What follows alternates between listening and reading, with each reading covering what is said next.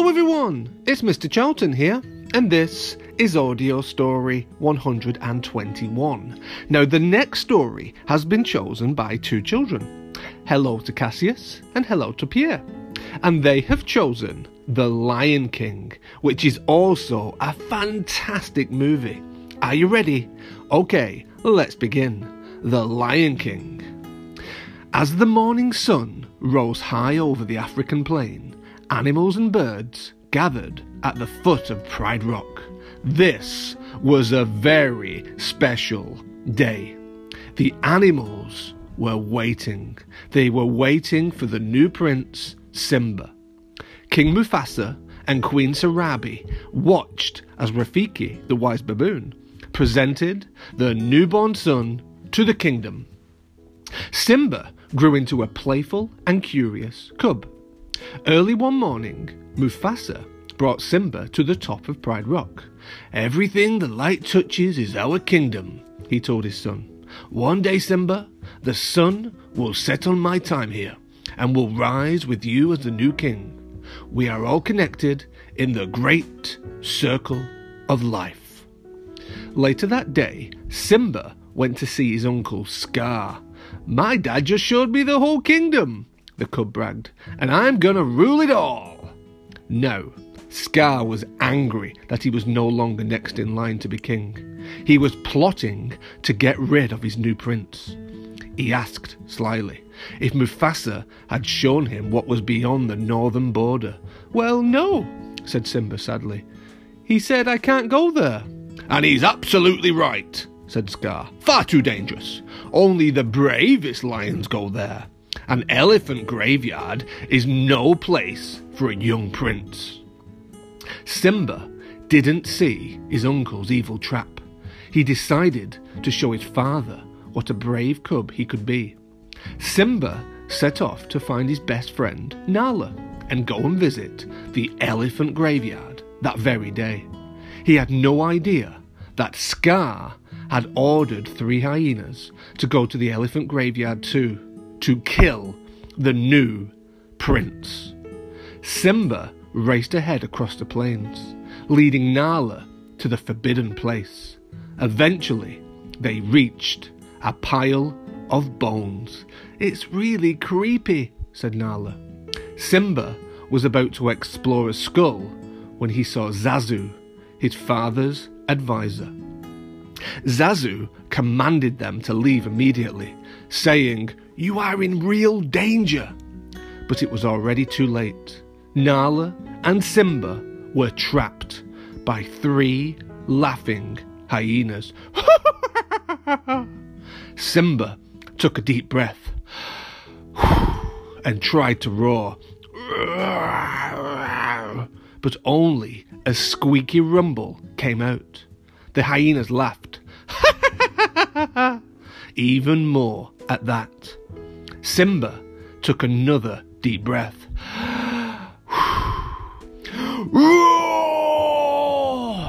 The 3 hyenas looked around into the eyes of King Mufasa. His giant paw struck one of the hyenas as he growled, "If you ever come near my son again..." The hyenas fled, howling into the mist before he could finish. Mufasa scolded his son on the way home. "You deliberately disobeyed me." "I was trying to be brave like you," said Simba softly. "Being brave doesn't mean you go looking for trouble," replied Mufasa. The moon shone brightly above them, and the stars twinkled in the dark sky. Mufasa stopped. "Look at the stars. The great kings of the past look down on us from those stars. So whenever you feel alone, just remember that those kings will always be there to guide you, and so will I."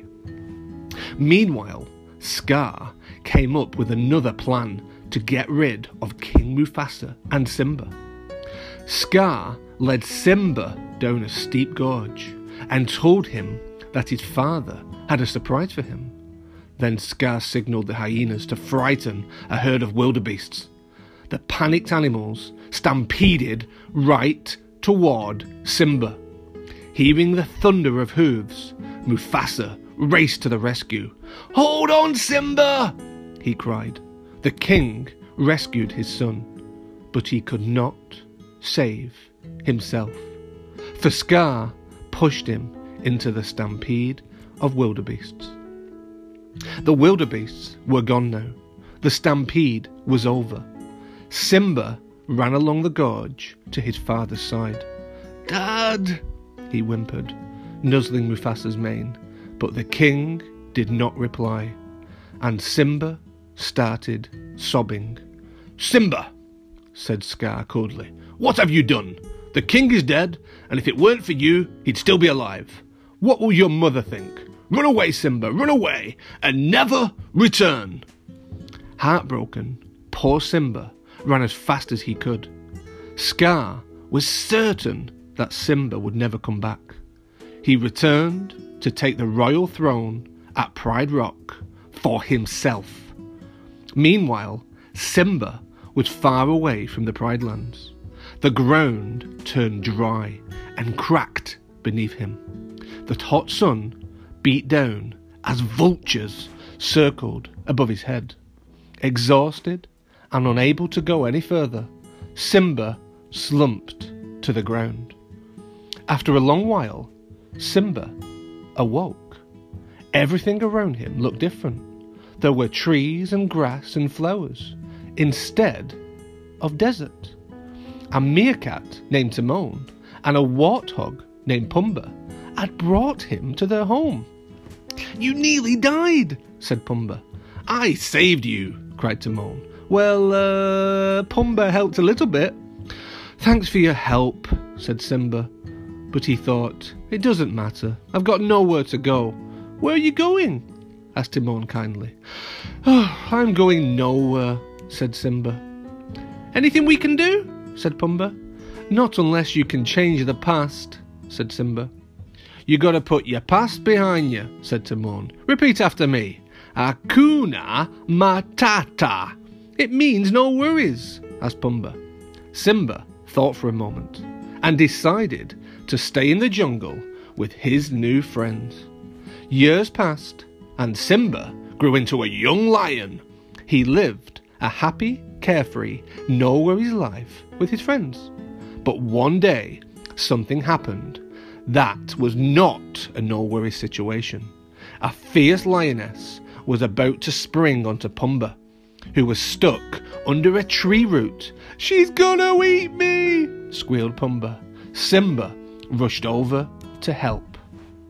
Simba wrestled with the lioness, but then realised she was his old friend Nala. "You're alive!" she said happily. That means you're the king!"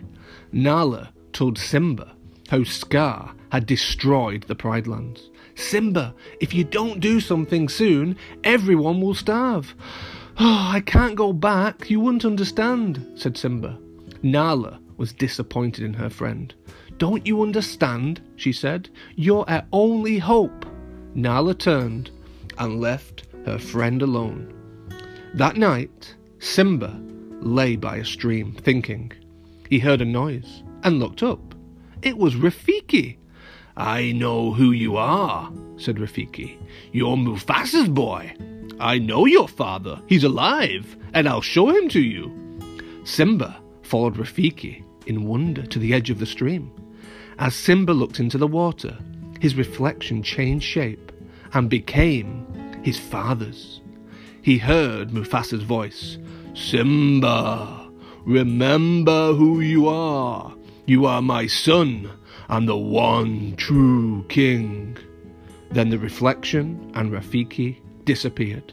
"I must return," decided Simba. Meanwhile, back at the Pride Lands, storm clouds had gathered and a lightning bolt scorched the earth. As the dry grasses caught fire, huge flames swept towards Pride Rock, and a lion appeared through the smoke. It was Simba.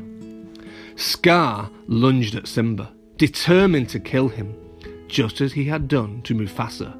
Timon and Pumbaa joined in the fierce battle that followed. Simba finally heaved Scar over a cliff.